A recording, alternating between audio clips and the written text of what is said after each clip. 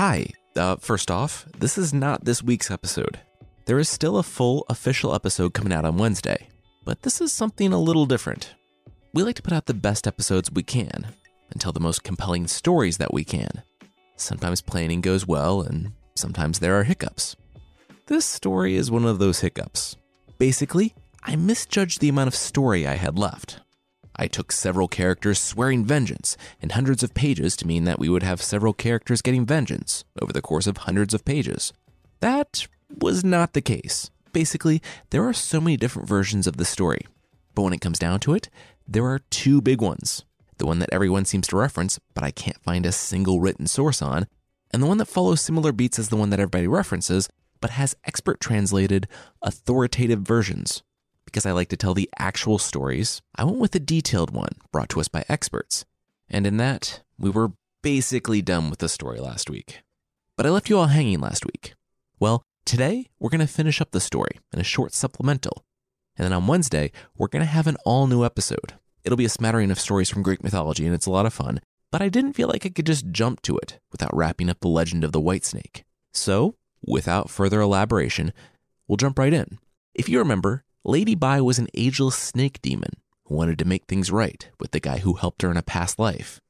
She married Su Xian, that guy's current incarnation, and they had a child together. She was hunted down by Fahai, the monk from the Golden Mountain Monastery, and at the end of last week's show, Blue, the snake demon friend of Lady Bai, took the child to safety, while the monk trapped Lady Bai in a bowl and imprisoned her under a tower. Xian, weeping for his wife, decided to take action, and, cutting off his hair, went to become a monk himself.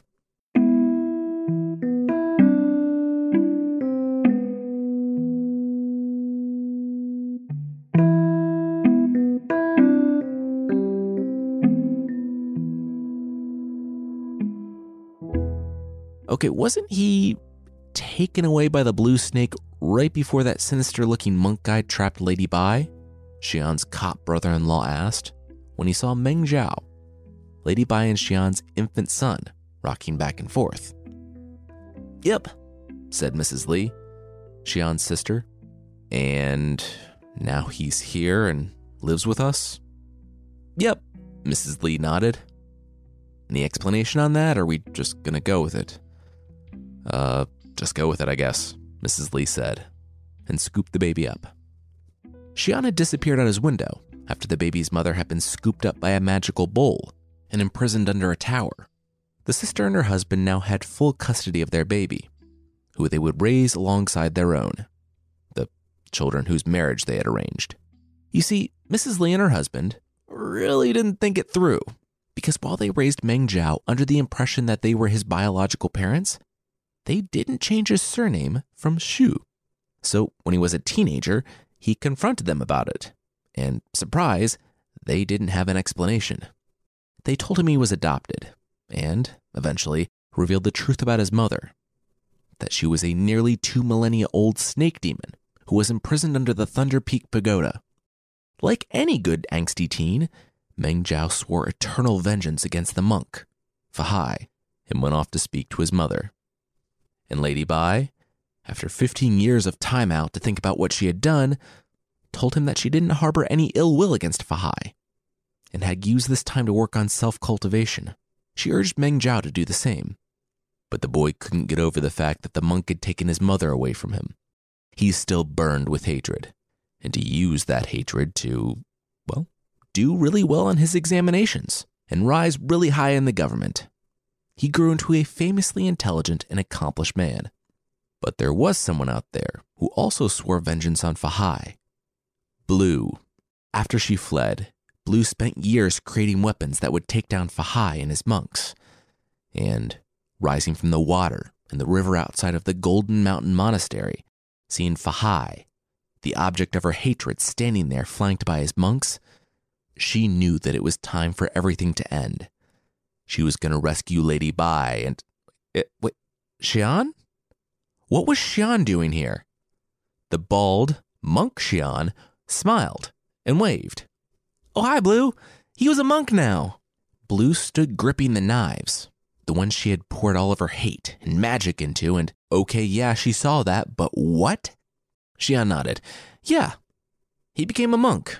And who did he run into but Fahai? And after a long talk, he realized that Fahai was right to imprison his wife and destroy his family. He just wanted everyone to stop being so evil all the time. And as Xian had been inadvertently harmed by the demon's evil on more than one occasion, like most of his adult life, he could get behind that goal. So he was a monk at the Golden Mountain Monastery now. Blue couldn't believe this. Meng Zhao had become a government official, and Xian was a monk. She was the only one who was going to stand up for Lady Bai. She gripped her knives. It was time. She threw them at Fahai, who swatted all of them down into the river. Blue stood there. Okay, well, those took her 7 years. And that was when she felt the lasso. Yeah, he has a demon binding cord now, Xian remarked.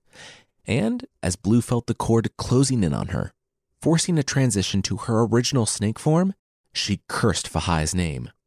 Just then, a kind of literal deus ex machina came down in the form of a bodhisattva, who told Fahai to cool it before he killed Blue. She was good at heart. She just needed some time to reflect, meditate, and work on self-cultivation to annihilate her sins. She, like her master, would be released when she reached a certain point. And she was. Everyone was. Meng Zhao petitioned the emperor, who said that the magical snake demon had to serve her time, despite that being well out of his jurisdiction, and Meng Zhao accepted that. After 20 plus years, Lady Bai was deemed to have done enough, and she was permitted to leave. She rode to heaven on the same Uber pool cloud as Fahai, apparently, and she became an immortal, as was promised in the beginning. Blue took a few more years, but she, too, was allowed to travel to heaven and live as an immortal. Su Xiang continued on the path to enlightenment, and eventually achieved it, becoming a Buddha himself.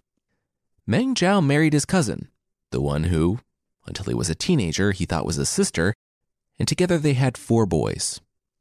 He became a governor, and he and his wife lived in harmony until they both died. It's said that, from generation to generation, the family produced high officials for the government, and that, for all eternity, the result of the union of Lady Bai and Su Xian, their love story that spanned nearly 1,800 years, would produce great men.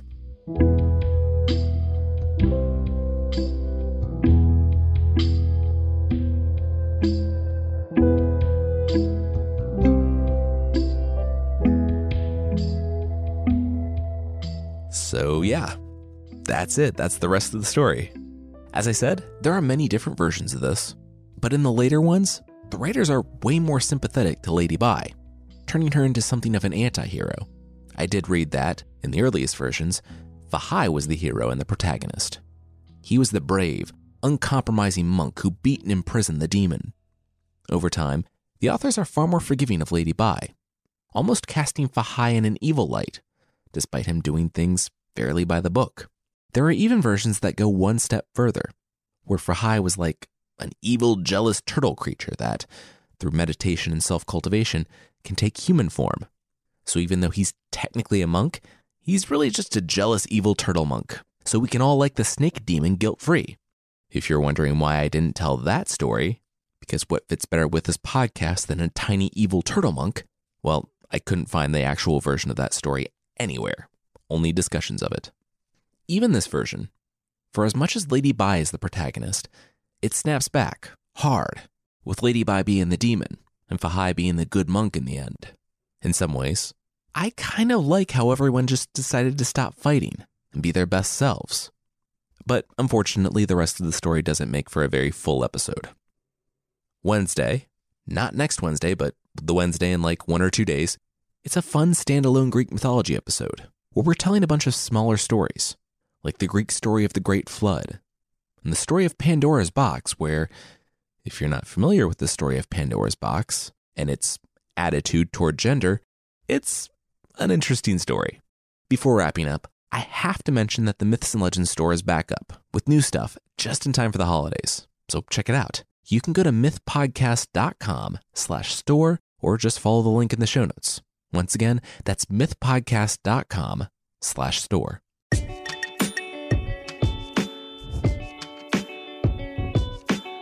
Myths and Legends is by Jason and Carissa Weiser. Our theme song is by the band Broke for Free, and there are links to other music in the show notes. Thank you so much for listening, and I'll see you later on this week.